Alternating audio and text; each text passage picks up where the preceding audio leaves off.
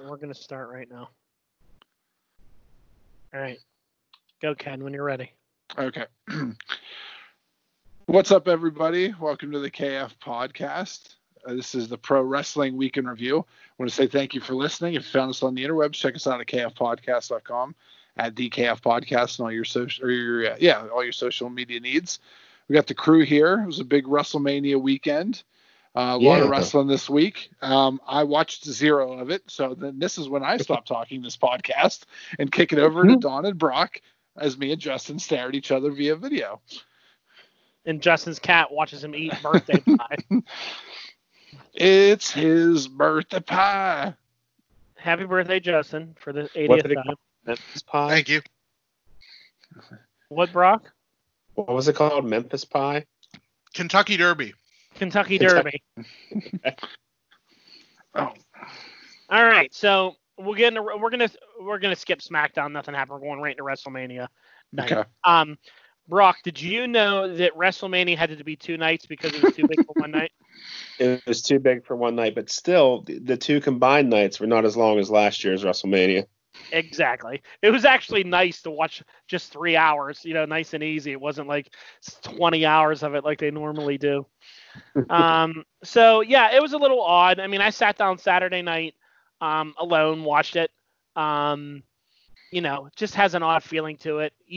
I really missed the whole weekend of the takeover show, the Hall of Fame, it's become such a thing that you look forward to, not having any of that. And this was going to be a good Hall of Fame with the NWO and Batista and all these other people in it. It just really was a letdown. It was. Yeah. I hope they do it at SummerSlam if we're back to normal by then. Yeah. So, I'll skip past the kickoff show stuff. They started with the women's tag team. Nikki Cross and Alexa beat the Kabuki Warriors. It was okay. Best you can do. It was odd, that match, because it felt like the camera crew was trying their hardest to not shoot the empty building. Yes. Which I thought was stupid because everyone knows that the building's empty. Yep. So just stop with it. They missed a bunch of moves and stuff because they were just worried about the camera angles. Yeah. I kind of felt that was the same with the King Corbin and Elias stuff. It was just, and that was just kind of, I don't know, that was kind of. How about Elias killed on Friday, thrown off a balcony? Absolutely killed, thrown to his death, and all he had was a Band-Aid on. Okay, you have to explain this to me. What's going on now? So on SmackDown, Baron Corbin took Elias up. They have that little balcony that they have at the Performance Center. Mm-hmm. It's the same one they use in Full Sail. Okay. Actually, no, they were at Full Sail. Weren't they at Full Sail, Brock? No, they were at the Performance Center, I think. But is that where Gargano and Ciampa got thrown off of? Yes. Okay, so that was the Performance Center. Okay. Yeah. So they're there, and King Corbin threw Elias off through a table. And Elias was dead. They're oh my God, he's dead. So you didn't think he was going to show up at Mania, that someone else was going to step in and fight Corbin, like maybe Gronk. But Elias just came out. He was fine. He had a Band-Aid on his arm. Well, he's okay. It took a little bump, but he's okay. No big deal. So moving on, then you had this match I was highly disappointed in was the Raw Women's Championship match, Becky and Shayna. I didn't like this match at all. I thought it was too fast, too short, and a lame way to keep the belt on Becky. Yep. I mean, Shayna Baszler. Yeah, Shayna Baszler got her in her Karabuta clutch or whatever she does, and Becky just kind of rolled her backwards, and Shayna couldn't get out of it and pinned her.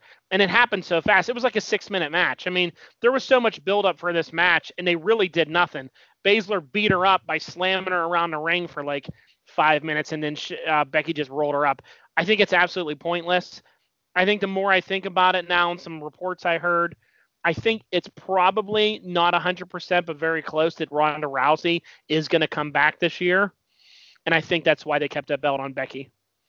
Mm-hmm. They didn't let her pin Shayna so that Shayna doesn't look beatable, still looks beatable, but it keeps that belt on her so that at SummerSlam maybe you could have Rousey and the belt that Rousey never lost or whatever, I mean, if with the way that they have everyone separated, they could definitely do they can get the 4 horsewomen versus each other. That's what I want to see next year's WrestleMania. If it's in Hollywood, it's going to be huge. Do it. Yeah. It's very confusing, the women roster in Raw, because like now you have, we'll get to it when we talk to Raw because that's a topic for that. But then you had the Miz wasn't able to compete, so that they did like one person from each team fought in a ladder match, which I thought was really dumb. I thought they should have just canceled this. Yeah. The match itself, they did a great job. I don't want to take away from what Kofi the match is fine. And they did, but I mean, if you don't have your partner, either get another partner, temporary partner, or just don't have it. Or just have the other 2 teams fight for number 1 contender. Yeah, it was pretty stupid. But Morrison won in a creative way that I never saw before. I thought that was interesting how he had they were all 3 fighting over the belts, and he kind of fell off the ladder, but he took the belts with him when he fell. They came off that little coat hanger that they put the belts on. Not the coat hanger. And then the other 2 teams are standing there looking at that coat hanger like, what? Morrison's down there laughing. Then you had Rollins and Owens. I thought they had a great match. I thought this would have killed in a live audience. Yeah, they did a good job. I mean, Owens jumping off the Mania sign, all the stuff that he did, they did a great job. But again, in a dead arena, it was just kind of just lacking. You needed more to it. Mm-hmm. But I don't want to take away from them because they did a great job. I liked it like they did the screw finish, and then Owens restarted the match and then actually got the win, which was cool. Beat him twice. How about the Universal Championship, which was what? I timed it. It was 2 minutes and 12 seconds. It was 4 spears and then 4 power slams, or was it 2 spears, 2 power slams? It was 4 Goldberg spears and then 4 power slams. One super running slam by Strowman. Yeah. With a couple Goldberg attempted he was going to go for the jackhammer, which you're like, there ain't no way you're picking up Strowman, Bill Goldberg. You're 52 years old. I agree that 90s Goldberg could have got Strowman up easily. Different level of Bill Goldberg then, but he struggled with Bray Wyatt at Super Showdown. Oh yeah, no way was he getting them. I'm so tired of Bill Goldberg. Please stop. It's enough with him. He's too old to be going up against these young guys. It's just, I don't mind a novelty show up once in a while, but it just, I don't know. It was bad. I heard he got some heat because he played a creative control card, I guess, to beat Bray Wyatt. And he only wanted to do WrestleMania, and then he wouldn't extend his contract to defend against Roman Reigns later. Yeah. So now the creative team is upset that they buried Bray Wyatt for this Goldberg thing, just to have Braun Strowman beat Goldberg for the title because he won't do another day. Yeah, they asked him to do a later date down the road and fight Roman at SummerSlam, and he was like, "No, I'm done," because he just wants to go home. He doesn't want to care about being the champion, so they put it on Strowman. Which I'm glad that it's on Strowman now. Mm-hmm. Because maybe they'll do something with this title and with him. He is a dominant-looking champion. The guy can wrestle. He's there every week. The guy can talk. The guy can do just about everything, except I guess his attitude backstage gets him in trouble once in a while. But I mean, God, do stuff with the guy. It's not even that he has a bad attitude. He doesn't. The WWE is not his entire life. Mm-hmm. Yeah. And he's good at being a good guy and a bad guy, so you can use him however you need. Let him be your dominant monster champion. I mean, move on with it. Because the way it's looking now, I don't think you're going to have Roman back for a while. No. And you shouldn't. It's fine that he's gone for a little bit. Yeah. Yeah. I'd rather have him in 3 years than have a terrible match in an empty building. Exactly. Then you had The Undertaker versus AJ Styles in a Boneyard match. I thought it was fantastic. I loved it. This is how The Undertaker should do matches from now on if he's still going to do things. I think he's going to. I think this is testing the waters because with the way they evolved his character and how he's acting now, he can do this for another 20 years. Yeah. It was great. I mean, and AJ was great too. I mean, AJ was funny. It was entertaining. Hearing the Undertaker just talk normal was great. Like the shit talking that he was doing, the things he was saying. I mean, he basically killed Carl Anderson and and Luke Gallows. I think he murdered the two of them and then blew up the building with him in it. And I think AJ's dead. I mean, it was hilarious. It was so good. It was so well shot. Like that's what you need to do. Keep doing stuff like that. That's what separates you and makes you look different. Mm-hmm. They can have it at the same place every year. Yeah. More that what, He was doing magic. You gotta love a good Magic wrestling match. You gotta love good magic and good everything else. And I like at the end where he was like, AJ, it's okay, man. I ain't gonna kill you. And AJ's like, you're not? And he's like, no, it's all right, buddy. You did good. You wrestled a good. He's like, you did good. Good fight. Okay. And AJ's all like drunk standing there, and Taker's like, it's all right. Then he gives him like a fake hug, then turns around and kicks him right into the grave. That was absolutely perfect. I and like then he when looked he teleported behind him. Yeah, teleported behind him, and then that bulldozer was suddenly like right up to the grave. I was like, oh, the editing is good. It's nice to have editing in a wrestling match. Yeah, it was pretty funny. So then next week, the next night, then we did a go to meeting call that Lance set up, friend of the show, and it was really cool. We all got to be online, talk a little bit. I thought that was nice. It made it more fun to watch. I thought, at least. Mm-hmm. Got to see Perry finally came out for a WrestleMania match. Like we kept telling him, all it took was a global pandemic to get him on a WrestleMania show. But we started that night off with the NXT Championship, Ripley and Charlotte. What'd you think about this one, bro? It was a good match. I hated the outcome, though. You were mad that Rhea lost? I just don't see what Charlotte Flair gains from winning the NXT title again 4 years later or whatever it's been. I totally think this is a power move to try and bring more star power to Wednesday night to compete with AEW. I think Charlotte Flair winning the NXT thing is all related to AEW. Probably. What do you think, Ken? I agree. I saw that and I'm like, so who do you believe is going to actually be a contender? Because they just did that that ladder match, and I don't, we'll get to that later. But like when you look at that and you go, well, none of these girls are going to be able to compare to like Charlotte Flair, like unless you're going to really drop her down a peg, which I doubt the WWE is going to do. Yeah. It just doesn't make much sense to me. I know Rhea Ripley is young, but I really felt this kind of hurt her because they've really been building her that she's like, their new rising star. And I think they're so disconnected with fans that in Vince McMahon, I think this is a Vince move totally. I don't think this is a Triple H thing. That Vince thinks, we'll put Charlotte on Wednesdays. Everyone will tune. That gives us star power. That turns people away, I think. So the only thing I heard that might be like a reason why, other than the AEW stuff that we're talking about, is apparently she's got to go back to Australia for a while. Like her visa might be up with everything going on. She might have some work visa issues, and she might be gone from WWE. And when she flies back to Australia, I don't think she'll be able to leave and come back. Okay. So if that's the case, I would understand that better. But that would make more sense and make me feel better because I feel like Charlotte.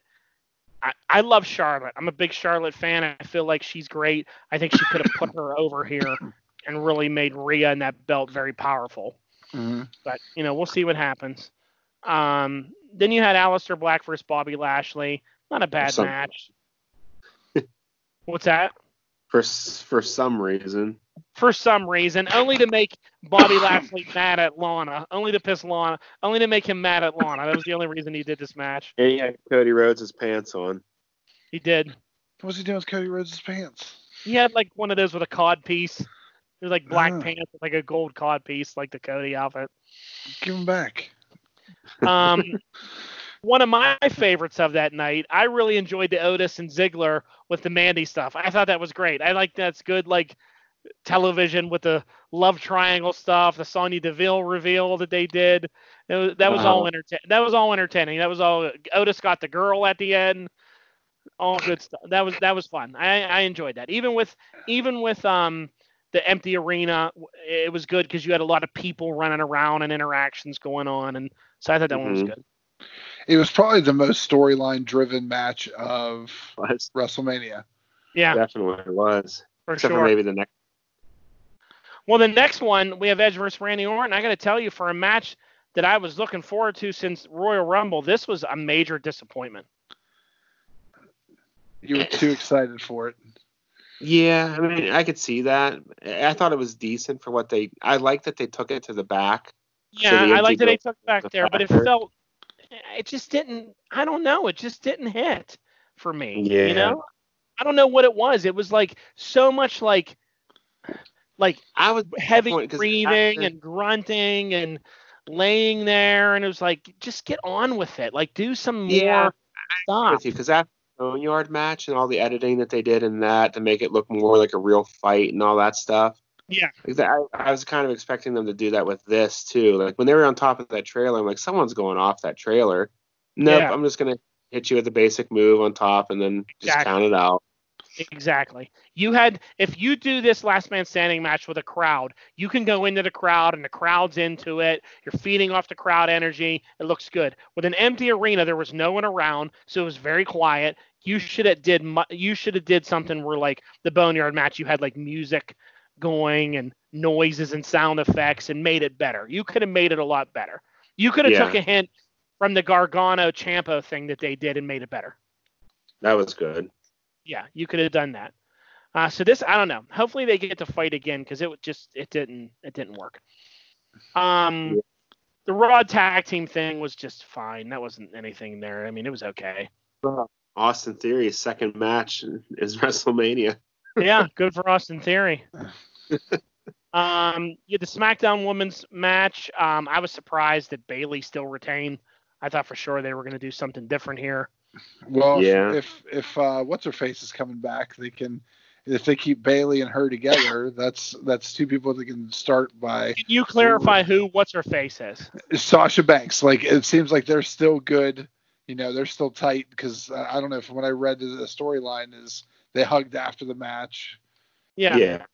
So if they're like the core of the four horsewomen, they could lead that towards that. Like they need to get those two. You know. Yeah. Okay. I don't know. Whenever Shazam had to, work with Black Adam to defeat foes, good and evil working together for common villain. So let's go on to the Firefly Funhouse match. And Brock, I'll let you go first. What did you think about this between Cena and Wyatt?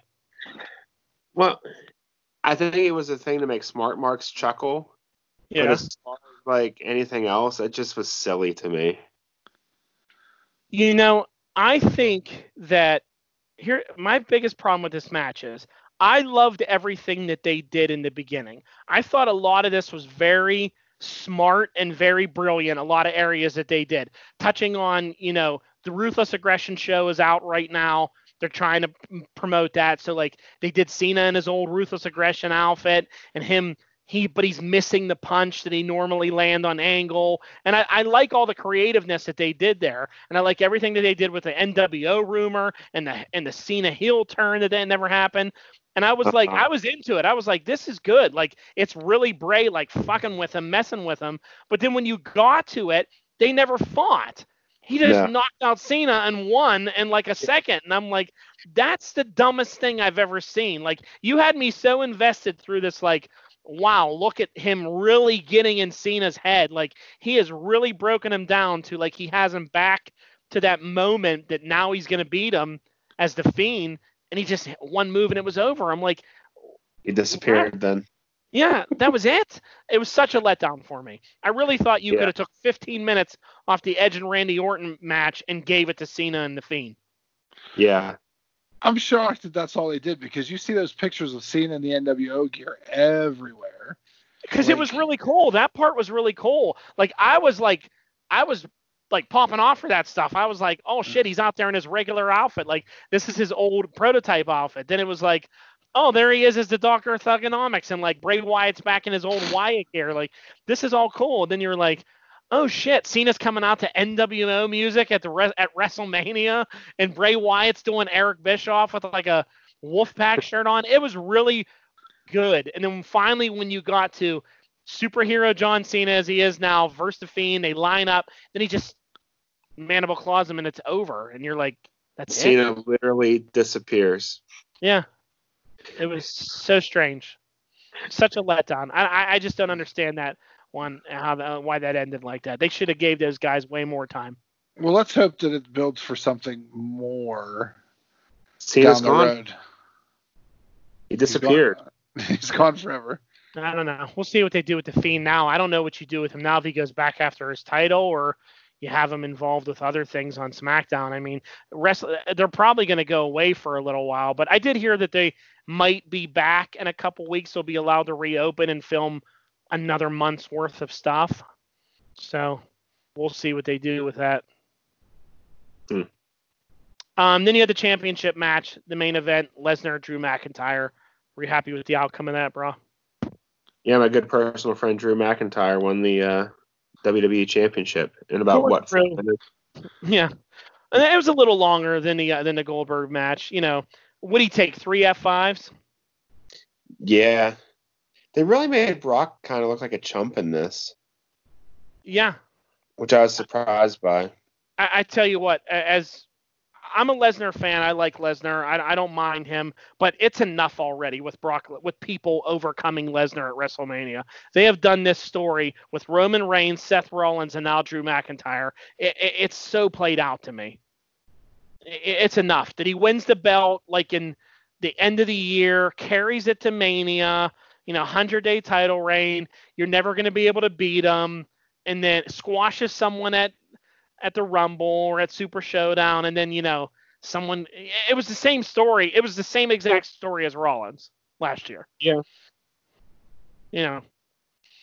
But, it makes Drew look good. He kicked out of, all those F5s and hit him with 4 Claymores or whatever, But it's enough with Brock Lesnar as champion now. Mm-hmm. I don't mind Brock Lesnar in WrestleMania season because I think he's good. I think he's entertaining. He was really entertaining this time around because he was on a lot more. Mm-hmm. But, make him a novelty match at Mania. That's, make him the new Undertaker. Yeah. We've been saying that for years. Yeah. It's enough already, Vince. Every time you feel like your ratings are down, you just put the strap on him and move on, and then someone has to defeat him at Mania. Like, it's just so old. Mm-hmm.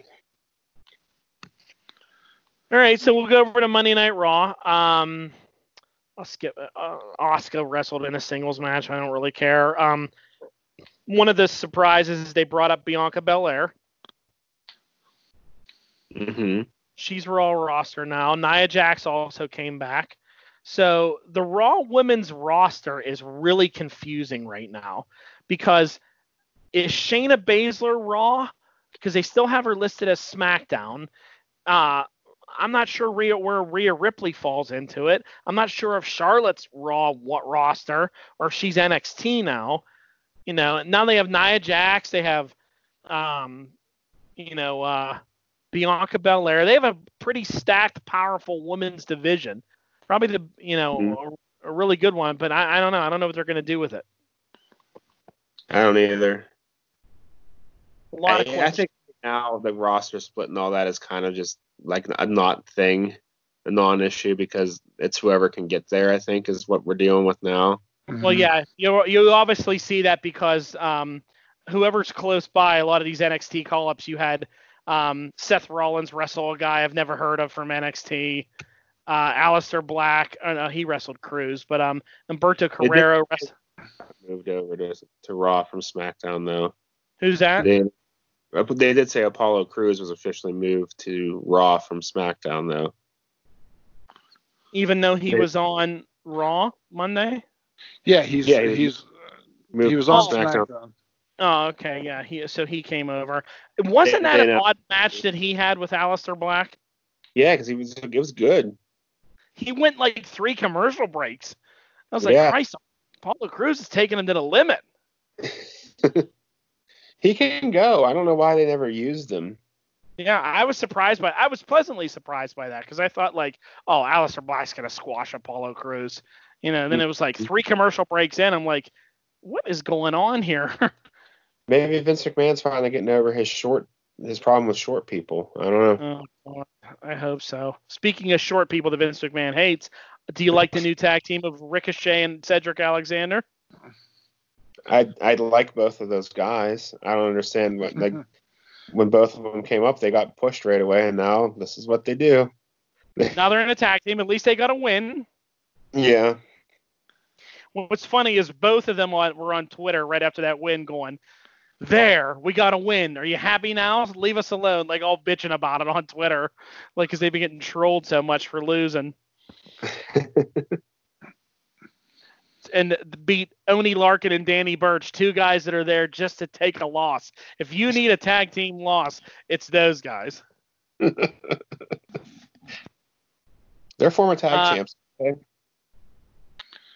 Definitely the oddest thing of the night, though, was the main event, though. Can you please explain to me what the hell that was? Drew McIntyre beat up the Big Show. But why was it like right after WrestleMania? Why wasn't it just like they filmed the Raw angle with it? I didn't understand that whatsoever. Because Big Show debuts on Netflix this week. Oh, that's right. I forgot all about that. That's funny. I don't know if you saw it, Ken, but they were like, look what happened after WrestleMania. Big Show comes out with a referee like he has the Money in a Bank suitcase all of a sudden. And it's just like, I want a title match. And Drew McIntyre's like, no, I'm not doing it. Nothing you can say make you do it. And he smacks him. And he's like, all right. And then Big Show's like, I don't need a title match. I just want to fight you. And then McIntyre's like, all right, it's a title match. I'm like, Drew. He said he didn't want a title match. Why is the title on the line? But, he took a couple choke slams and then hit him with the one kick and beat him. It was just ridiculous. The only thing I saw about this was like, this is unprecedented that someone would, take a match right after winning the belt at WrestleMania. This has never happened before. Then they showed a picture of Yokozuna after he beat Bret Hart, and he's fighting Hulk Hogan. This is exactly what happens. Oh, the WWE says that so much. They don't remember their own mythos, and that's what's most frustrating about them. Yeah, but I'm going to get that in AEW because they did the same thing too. So we'll get there in a minute. So let's go to NXT. NXT opened up with the number 1 contenders ladder match that Io Shirai won. I thought it was really well done. Yeah, everyone in that match is good. Yep. Io Shirai versus Charlotte Flair is an interesting matchup. Yeah, it's one we haven't seen yet. Yeah. Io's good. Again, that match in front of Full Sail would have been amazing. With all the spots that they were doing and everything that was going on, it would have been good. Yeah, it was one of the more like fast-paced ladder matches they've had in a while. We had 6 people in it. That helped. Yeah, it was intense. It was good. I love the Chelsea Green part where Robert Stone got in a ring, was trying to encourage her up the ladder, and was like helping her up, and then they got shoved off. That was pretty funny. Robert Stone. Then you had the tag team, this new tag team from India, Indus Sheer is what they're called, versus a team I never heard of called Everrise. That was so weird. Used to be 3.0 in Chikara. Indus Sheer, Ken, is the Indian guys. The one guy was the former Pirates pitcher and all that. Yeah, this is just AOP all over again, but now they're from India. Crazy. All right, so real quick, I might just kick off the call if my phone dies. I'm at like 10%. So. All right. So, but yeah. So yeah, we'll move on. Then you had Johnny Gargano, and they did an hour-long show of a fight in an empty arena, and I thought it was great. Mm-hmm. That match was an hour long. It was an hour. There was commercials in between. There was a lot of talking. It was like a movie. Now, I think that this is how WWE, you know how AEW is doing the fans or the wrestlers around the ring, and it makes it feel different. I think WWE needs to go to all of their matches, especially if they have time after they film to edit them, and make them look like this match. Make them look like a movie. Make them look like Lucha Underground. They blacked out. You couldn't tell there was no crowd. It was in an empty arena. It was like a fight. It was like a movie. You could hear them talking. There was music. There was sound effects. This is what you need to do. This is how you separate yourself and make your product look different, especially in a time of distancing. because they did a lot of crazy stuff. The talking was good. Johnny Gargano won. He cheated. Did Candice LeRae turn on him? Candice LeRae look like. Yeah, Candice LeRae gave Johnny Gargano something when she dropped him off and acted like she was pissed at him. And then she came out and was like, they were about to kill each other. I mean, they had the ring thing down. They were going to smash their heads into the ground. And then finally she came out and was like, this is enough already. She was like, what are you two trying to do? And she separated them. And Ciampa was like, just went and sat on the ropes. And then she was like, I hate my husband. You've ruined my husband. So she kicked him in the nuts and left.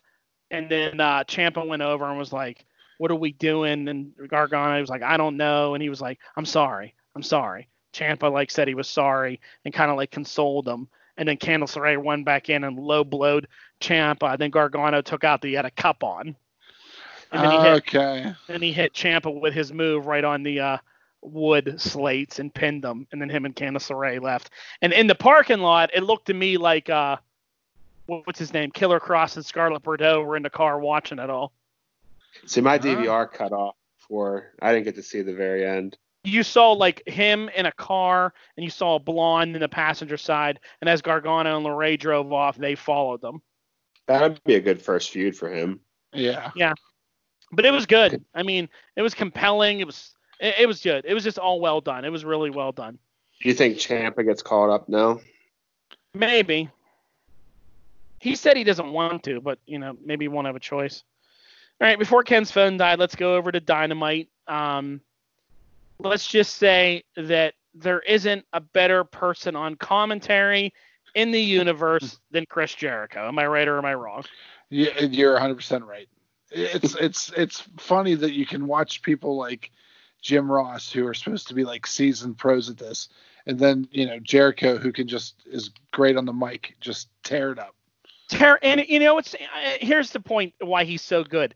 Soon as I saw Shawn Spears and Cody Rhodes get in the ring for the main event, which we won't talk about yet, but Shawn Spears has a logo that comes up, and then Cody's logos come up. And the first thing I thought in my mind was, Cody's logo and Shawn's logo look exactly the same. Why is everybody with these logos? And Jericho, the first thing he says is, Cody went to the thing and tried to copy Shawn Spears' logo, and instead he screwed it up and he got that stupid tattoo on his neck, which is just a bad version of Shawn Spears. I'm like, that's wonderful. That's absolutely amazing that he says that. The tattoo artist had to have been drunk.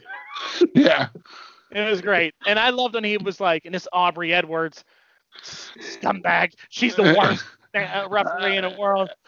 Just making fun of her. That's a fast count. That's a fast count. He just kept saying that over and over. Oh, it was fantastic. He made the whole thing enjoyable. Even stuff you didn't like, he just made it enjoyable. He's just so good. I agree 100%. He's the best. He's the best. So then you had Lance Archer versus a jobber. I understand that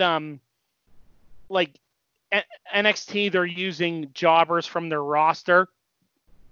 Where is AEW getting these jobbers from? So apparently these are QT Marshall. They're filming in his gym where he trains. These are people he has there. Yeah, these are his guys that are in his training class. Okay. Because Lance Archer beat the shit out of someone that I don't know who he was, but I think it's so enjoyable watching Lance Archer brutally throw people around the ring so badly. It looks so stiff to me and real that he's just hitting these guys. These guys have to be like, I don't want to get in that ring and get that done to me. No fucking way. That looks like that hurts.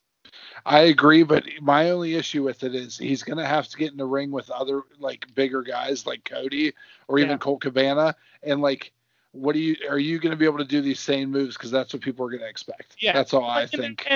And I agree. I think he needs to do that, but I think right now they're in a situation where they're really limited in talent who they can use. So, and I get it. Make him look like a monster while you can. It's really the only thing you can do with him right now, where he's just sitting there. So yeah. Because I saw a lot of people online saying this is just like Monday Night Raw when they have Eric Rowan fighting jobbers and stuff, and I'm like, well, that's called wrestling. They don't have anyone else, and you got to put him over as a beast, and there's no one else. In the 90s, that's all televised wrestling was. Yeah. what I said is this is different because Eric Roden had an entire locker room of raw talent that he could fight, and he's still beating up jobbers that work locally. So, we'll give it a pass. But yeah, Ken, I want to see what he can do against, see what kind of strength he has against like some bigger guys. Doesn't he? Yeah, Colt Cabana is next week, and I'm looking forward to the match just to see how he can go, because Colt is a good wrestler, because I think to have a comedic style, you have to be a good wrestler. So it should be interesting. Then you had Britt Baker versus Sheeta. It was okay. I just mostly enjoyed Jericho's commentary during it. Wasn't really watching most of this match. I was playing on my phone and listening. Baker's nose. Yeah, it looked like it. She was bleeding. And then you had the Best Friends versus Kenny Omega and Michael Nakazawa. Where's Hangman Page? What's up with him, you think? I think he's quarantined. I don't think he has something, but he's at home in Virginia or wherever he lives. So that's why he is not, that's why he's not around right now. So the segment that led to this match was hilarious, though. It was real good. It was real good. That was pretty funny, where they were arguing over the Best Friend's name, and Orange Cassidy's just in that closet or the bathroom. Then they're like, go back in there, and he went back in. It just shows that, okay, you can have a one-off match, but you can still make some kind of reasoning behind it. Like, I don't know. Yeah, it was good. And again, I mean, this was made even better by the funny things that Jericho was saying during it. He had a lot of great lines. Making fun of Nakazawa's shirt. It's like, oh, the PR department had a hard time figuring out his. So then you had Matt Hardy cut some weird ass promo at his house, and I don't get it. I just don't enjoy it. I'm not a huge fan of it either, but what I got out of it was that they're going to start filming some stuff from his compound, which will work well for them. Yeah. So yeah, Brody Lee had another Vince McMahon-esque type promo about the dress code. Dress codes, yeah. Then he had another squash match against a jobber. I kind of thought they should have went with maybe had some Dark Order guys wrestle there. Maybe Brody Lee come out and I don't think he needs to beat up jobbers either. I mean, I don't know. Yeah, because everybody already knows who he is. Mm-hmm. I also think there's the introduction to the United States. Yeah. I also think it takes some heat off of what's his name, Lance Archer, because you're doing two of the same thing. You're getting two squash matches in 2 hours, so it can be a little watered down at that point. But it is what it is. Who do you think if they get back to some normal semblance of life here, who's a good first feud with him other than Christopher Daniels? Is he going to feud with Christopher Daniels, or who would you like to see Brody Lee go up against? I think they need to do an SCU, a Dark Order situation. I think that's just the only thing that makes sense right now. With everything. Really anything else, I don't really know what else you do without rewriting the entire, just starting completely fresh, which would be fine to an extent, but it, almost like a waste. Yeah, and I don't know where SCU is right now. If we're probably in California, if they're allowed to travel or not. So I think that California might be under some parts of it that are under martial law, so I doubt that they're really doing anything. They're in a tough spot. Yeah. But, it's tough because this Brody Lee introduction and all this is supposed to be really good and really big, and it's kind of hard to do it. Just have him beating up jobbers every week. Yeah. Again, feels very Eric Rowan-ish when you see that then. Yeah. Then we had a promo for next week. We get Moxley versus Hager, and this is the part that got on my nerves. Mm-hmm.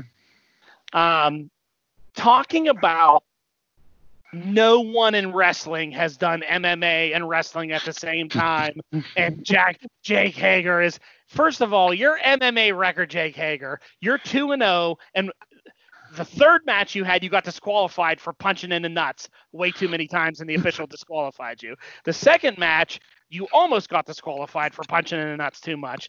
You beat 2 losers that had losing records. They act like Jake Hager is the UFC champion. He's in Bellator. He's had 2 shitty matches and a third one that he got disqualified for. And we're supposed to, and they're like, Jake Hager is going to be the first AEW champion and Bellator champion. You are not going to be Bellator champion.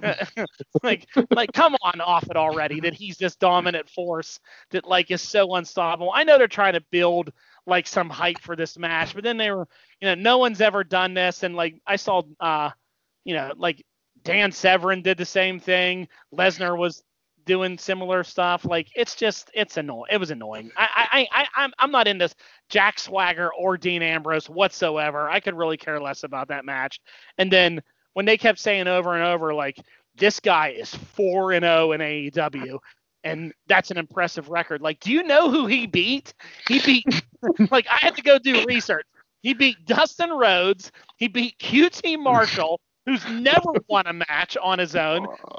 He beat both the natural disasters, whatever they're called. He beat up Alfonso Jones, who's someone I've never heard of, and then another jobber I've never heard of. 2 jobbers, one on AEW Dark, one on Dynamite, QT Marshall and Dustin Rhodes. And I'm like, that makes you the number 1 contender? Now, I know I can't get too hype on it because they are under a special quarantine. They don't have a lot of talent to work with. He's available, so I understand that. But to tell me that he shot to the top of the AEW rankings with that fucking record, like, come on, man.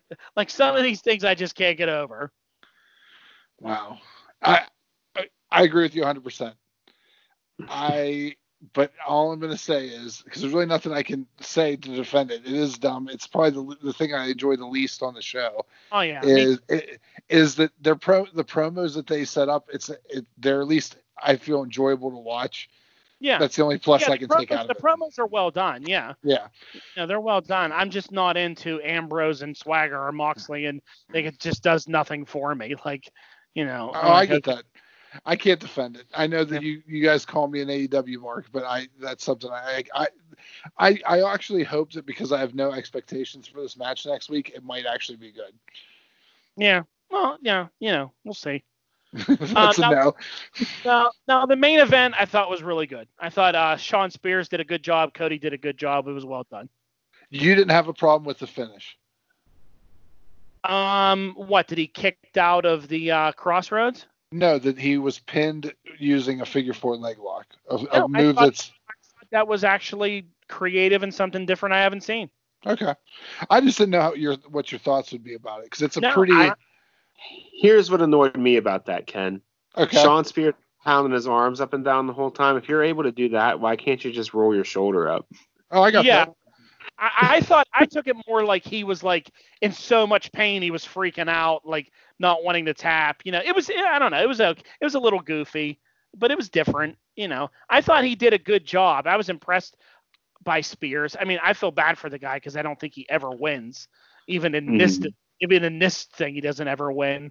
But this is a tough thing because that he's not like going to win this belt right now. They're like, the way they're booking it is definitely going to be, it's going to, yeah.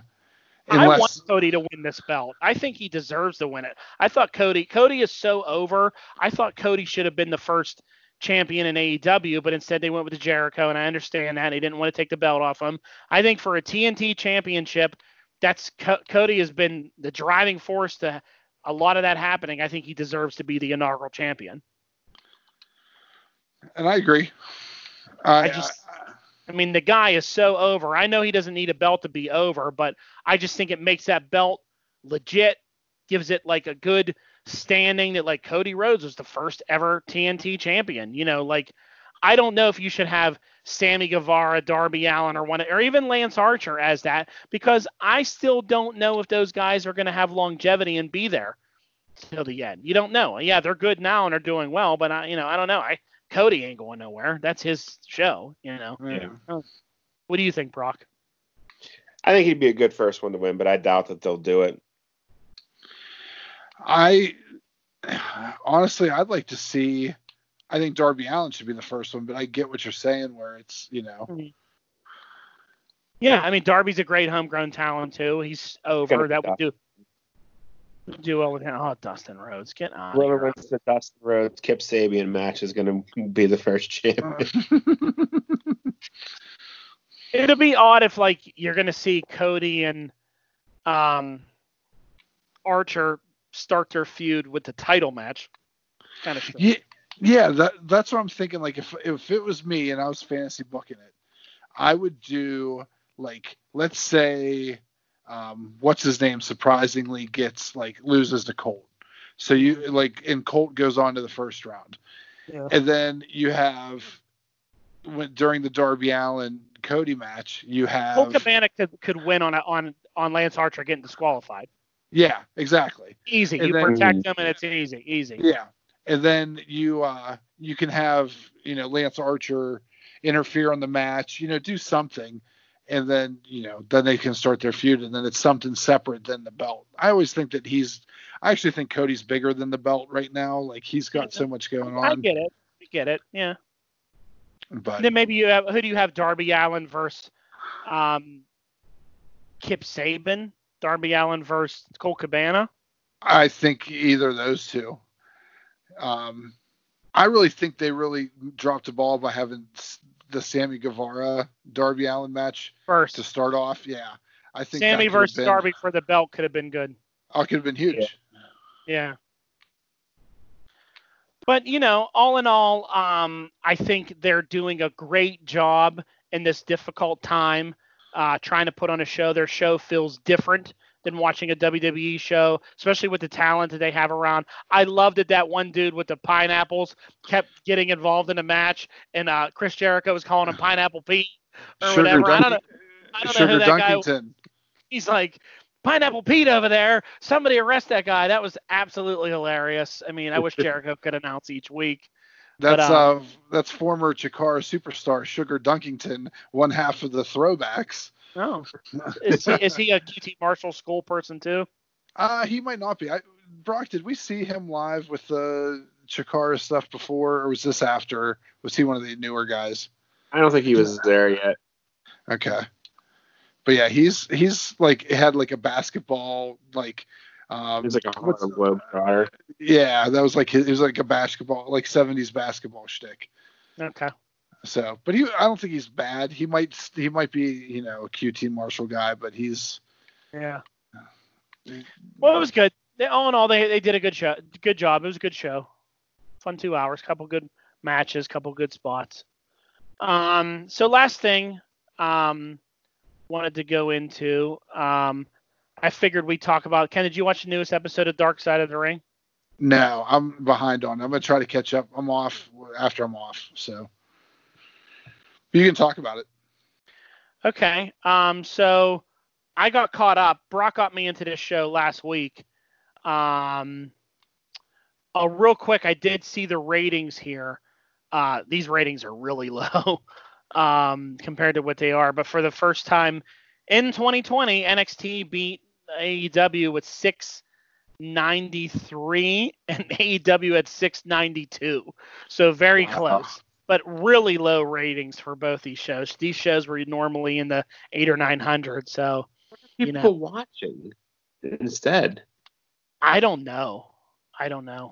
Anything. Frozen 2 on Disney Plus. Yeah. But anyway, Dark Side of the Ring, the recent episode this week. Brock, did you watch it? I did. It was Brawl for It All. First, let me talk about the one last week. I caught up and watched the New Jack one. I was stunned by that episode. I never knew that New Jack was that much of a piece of shit. I knew he was bad, but oh my God, I was stunned by that episode. That was unbelievable. Stabbing people in the ring, trying to kill guys, stun gunning a guy, then throwing him off that belt. The way that guy screamed when he tossed him off the balcony after he stun gunned him, I'm like, oh my God, how's this guy not in jail? I don't know. It's crazy. When he stabbed that guy with a Wolverine claw 15 times, people were like, oh my God, he's stabbing that guy. This is crazy. And then he just talks about it so casually. Yeah, he doesn't even care. So the new one, they did the Brawl for It All, which was the boxing match that they did. I thought that episode was fantastic. I loved everything about that. I loved hearing Bart Gunn's perspective of the whole thing. Yeah. It was pretty amazing. Hearing Jim Cornette just go off on what's his name? Vince Russo. Vince Russo. I mean, and Vince Russo's like, dude, get over it. We're like old. It's wrestling. And he's like, I hope that piece of shit dies. I hate him. I'll kill him and his family. Like, Jim Cornette is crazy, the things he was saying. Jim Cornette is the pro wrestling Joe Exotic. Oh, he's nuts. But it was interesting, like Brock said, from Bart Gunn's perspective, like when he beat Dr. Death Steve Williams, like they just hated him after that for it. They wanted him done for. They wanted him out. They were so mad that because Dr. Death was supposed to be like a big star with him, which I don't even remember that well. I remember Dr. Death being there, but he broke his leg. They brought him in and they immediately put him in this. Yeah, where was he at before? Was he in WCW? He was in Japan. Mm-hmm. He was an All Japan guy. And he was going to come in and be like this big major threat. Mm-hmm. Because he was legit. And Bart Gunn knocked him out in like 35 seconds. Which just shows that you should maybe not be jobbing these guys out that are legit badasses. Like, yeah. Crazy. And then all because Bradshaw mouthed off once that he was the toughest guy on the roster. So Vince Russo created his whole tournament just to prove Bradshaw wrong. And then Bradshaw made it to the finals and Bart Gunn knocked him out in like 20 seconds. Like really bad. It just makes it surprised.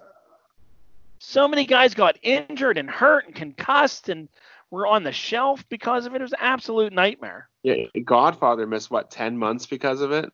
Yeah. And Dan Severn was the only guy smart enough after his first round match against Bob Holly was like, I'm not doing this. Like, I'm not doing it. I got nothing to prove. I'm not doing this. Someone's going to get hurt. Even though he won. It would have been interesting to see if he made it to the finals. He probably would have. Because he was at the top of his game at the time at UFC. Then you had Draws was in it. Crazy. Draws got screwed too. Like is he the one who fought Dr. Death in the first round? No. He made it to a couple of rounds. He made it to the semifinals against Bradshaw, and then the Bradshaw won by judge's decision. Yeah, because they didn't. Yeah. He's like, that was fixed. He's like, they just wanted Bradshaw to get his ass kicked by Bart Gunn. Yeah. It's crazy. It was great. It was interesting as hell. It was crazy. And then the whole Butterbean thing. Yeah, they put him against Butterbean just to punish him for ending Dr. Death's career. And then the whole story that they told Bart Gunn that he had to learn how to box instead of just going out there street brawling. And Butterbean's like, I was kind of worried because he's like, I watched the Brawl for All matches. I'm like, I couldn't prepare for that. He's just coming out swinging wildly. He's like, if he would have caught me with one of those, he had a 50-50 shot of knocking me out. But he's like, he came out and squared up like a boxer. He's like, oh, I'm going to beat this guy in just a few seconds. And he's like, I did. He did. He was like, I'm going to hurt this guy. He's like, you better not get back up. And he's like, oh, shit, he's getting back up. He's like, all right. And he leveled him, man. Oh, my God, did he beat him down. His kids were crying at school the next day because all the kids were making fun of him, saying that their dad killed somebody on national TV. It was crazy. It was definitely interesting. I went back and watched a lot of the first season stuff. The Bruiser Brody episode was good. That was crazy. Tony Atlas was on it. Tony Atlas, all that. It's just nuts. I really enjoyed the Macho Man and Miss Elizabeth one. I thought that was good. Yeah, he's crazy. Savage was. Yeah. I didn't realize how crazy he was. I thought it was just a gimmick, but nope. The gimmick was toned down from the real guy. Yeah, flipping out, controlling, telling Elizabeth what she needs to do, and don't interact with stuff, keeping her like a prisoner. Randy was no joke. So you just haven't watched the Gino Hernandez one yet? Is that any good? It's interesting. Like, even watching the episode, I still don't know what happened to him. Okay. But the Von Erich episode was fantastic too. Yeah, that one was rough for me though. I had it on, and my wife came in and sat with me and watched it on Saturday morning while we were eating my breakfast. You know, my wife's brother had passed away too, and all that. And basically, Justin, the story of the Von Erich family, 5 brothers, and all of them die but one. And so she's watching it. It was like, don't tell me he's gonna die too. I'm like, oh yeah. Like, and what? 3 of them kill themselves, and 1 dies from a heart attack. Yeah, the younger 3 killed themselves, and 1 died of natural causes. David died of natural causes. But then they also had a 6th brother that died when Kevin was young. He died when he was 6 years old. Remember, he like drowned. Yeah, I didn't even know he existed until Yeah. that. Oh my God, that it's just so tragic. Kevin tried committing suicide by cop, which I didn't know was a thing either. That story was crazy. Mm-hmm. Ken, did you ever watch that one? Ken's gone. His battery died. So basically, Justin, this guy, after losing all of his brothers, goes into a shop in Texas and basically says, I'm going to steal this shotgun right in front of all these guys, and they're either going to shoot me or going to call the cops, and the cops are going to shoot me. Like, I'm going to kill myself. This is it. So he, like, shoves the gun down his pants right in front of all of them, looks at them and goes, what? And then starts walking out and turns to them, and they go, we love you, man. Whatever you need to do. And, like, basically, like, you know, we're here for you, brother. And he, like, left and then came back in, took the gun out, sat there, cried with them. They all hugged him, basically saved his life. And he, like, decided to not go through with it. It was absolutely crazy. And now he's like living off the land in Hawaii. He's like, yeah. But he does have boys that he wants to get into wrestling. His 2 sons. I don't know where they're at or what they do. They're in MLW now. Do the other brothers have kids at all? I don't think so. Most of them were too young to have had children, I think. Because Kevin's kids are young. They're probably in their early 20s at the oldest. Yeah, they do look young. I would not put them in wrestling. They're already doing it, though. Yeah. That's it's crazy. A different time now. Like, the whole thing that started all this was David dying in Japan because he worked through an injury and got an infection that gave him a heart attack, basically. Yeah. Yeah. And then that started the downward spiral for the rest of them. Yeah, just a suicide. I had no idea that the Texas tornado had a fake leg. Well, it was just a foot. A fake foot. Yeah, a foot. I never knew that. All those years when I watched him when I was young and all that, I never knew that. It's crazy. Yeah, one of them that was supposed to be the big star, Justin. He was in a motorcycle accident? Yes. I think. He lost his foot and he could just continue to wrestle with a prosthetic, and no one ever knew until he died. Wow. That's impressive that he was able to move like that with a prosthetic foot. Mm-hmm. Like he changed his style up, and people were like, he's not as good as he was, but they just wrote it off as being part of the accident, not realizing he had lost his foot. But yeah, that Von Erich one was tough. The young brother that died, his name was Jack Von Erich. He died when he was 6 because he got electrocuted by an exposed wire, fell into a puddle, and drowned. How terrible is that? Your 6-year-old baby that happens to. It's absolutely crazy. Yeah, Chris Benoit was the worst. Chris Benoit was a hard one to watch too. That was crazy too. So good though. Such a good story. It's so good. Yeah, I liked that they reunited his son with his wife's sister at the end. That was cool. Which I can't believe it. Well, I can't believe the WWE kind of cut ties with that whole family altogether and didn't do anything. But they need to put Nancy in the Hall of Fame. If you're not going to put Chris in for the obvious reasons, don't punish her for it.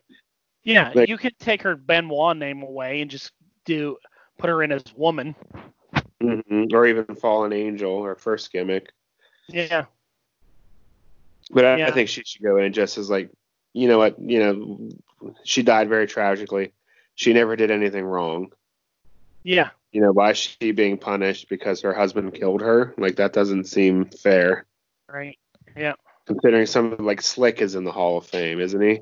Like, why are we snubbing woman? There's no other reason than she was murdered by Benoit.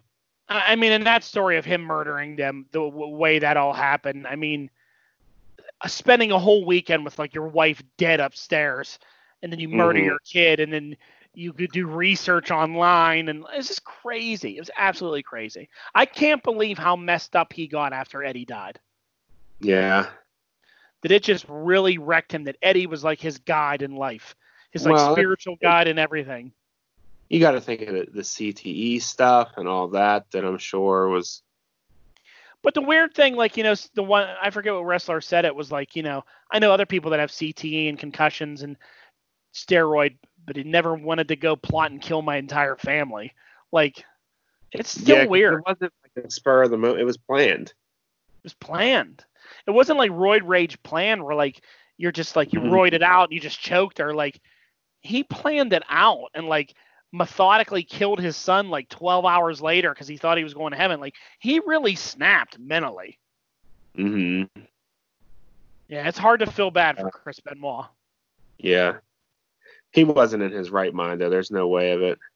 Yeah. Between the concussion stuff, the emotions, the mental health problems that he had with losing his best friend. Yeah. Just everything piling on, the injuries that he was working through. Like, I think he just literally lost his mind. He did. Yeah. But yeah, what a great show. It's good. What else they have coming up this year that's supposed to be good? Jimmy Snuka, I think, is next week. Okay. And then the Road Warriors have one coming up, I believe. Okay. I think there's 10 episodes this season. I don't know what else they have planned, though. According to Wikipedia, it has the two Benoits, Life and Crimes of New Jack, Brawl for It All. You have Snuka and the death of Nancy Argentino. That's the person he killed, right? Yeah, allegedly. The assassination of Dino Bravo. And then four unannounced. I thought the Road Warriors were one. Maybe they will be. Speaking of other documentaries, have you watched any of the Ruthless Aggression stuff on the network? No, I haven't had a chance. I caught up with it after WrestleMania on Saturday night and watched all of it. I thought it was really good too. Their documentary series are usually pretty well done. I watched the Edge one. It was a little boring till the end. When they showed you all the backstage stuff with Edge afterwards, it was pretty good. But the Ruthless Aggression stuff was good. The John Cena stuff was good. I thought his episode was good. The Lesnar one was good. I never really understood the impact of Lesnar. I didn't get it being younger at that time, but I mean, realizing that he was 24 years old when they brought him in and he was only really there for 24 months and did all that stuff that he did, beating Hulk Hogan, The Undertaker, The Rock, all these people, winning the championship. Yeah. Like, it's crazy if you think about it. Uh-huh. The success he had and then left and went away and like didn't come back for quite a long time. I mean, yeah, it was 10 years. Yeah, 8 or 9 years. It's nuts. Definitely was an interesting story. And then the Evolution one was real good. That was great. Triple H telling stories about Mark Jindrak and the when Batista got hurt and the story. Did they talk about how like the entrance video had Mark Jindrak in it, and that's why they like zoom in on Flair? Yeah, they shot a video with Mark Jindrak, and then he was like, Triple H was like, let me tell you about Randy Orton. He was like, when he would travel with me and Nate, he was fine. He said he would sit there quiet. He would talk. We like to talk to business. He's like, that's what me and Nate talk. We talk to business. He was like, Orton would sit there and be like, yeah, and throws 2 cents in and talk. He's like, you get him and Jindrak in the car together. He's like, they're farting, they're burping, they're throwing things out the window, they're yelling at girls, they're getting drunk, they're acting like assholes. He's like, I could not stand being around the two of them because he said the whole thing with Evolution was the 4 of us are going to travel together, room together, be together. We're going to make this like legit. He said, he's like, nothing against Mark. He was like, but you mix Mark and Randy together. He's like, it's the absolute worst combination in the world. He's like, no one told Mark Jindrak that he wasn't in it anymore. He said he went and bought some like $500 suit to show up on Monday Night Raw. And he was like, hey, I'm ready to go. And Triple H was like, oh, you're not in it anymore. And he was like, oh, okay. What a letdown. Then they brought Batista back. Mark Jindrak. Poor Mark Jindrak. And, Batista then went, really launched Batista's career and Orton's career. Oh, yeah, for sure. He gave Flair another 4 years on his career. Yeah. It's funny when Triple H says, I went to Vince and I was like, I got to do something with Nate. I feel like he's floundering here. He's like, let me put a group together with me and Nate and like 2 other guys. And he goes, you know how Vince feels about teams. He's about factions. He was like, he hates them, and he like smiles, But that was good. It was like Evolution. I forget what the other one was. It was like Evolution. Oh, it was the Raw brand, the split when they the brand split. Yeah, it was good. They're definitely fun. Coming back with more episodes. Yeah, so it was good. Good weekend to stay in and watch wrestling documentaries. So there you go. That is about it. We will see what happens next week. Now that Mania's over, we'll see how Double or Nothing, Money in the Bank, what's going to happen. But in the meantime, everybody, stay safe. Take care of each other. Hang in there. And we will talk to you later on. All right, everyone. That was a nice way to end at that noise.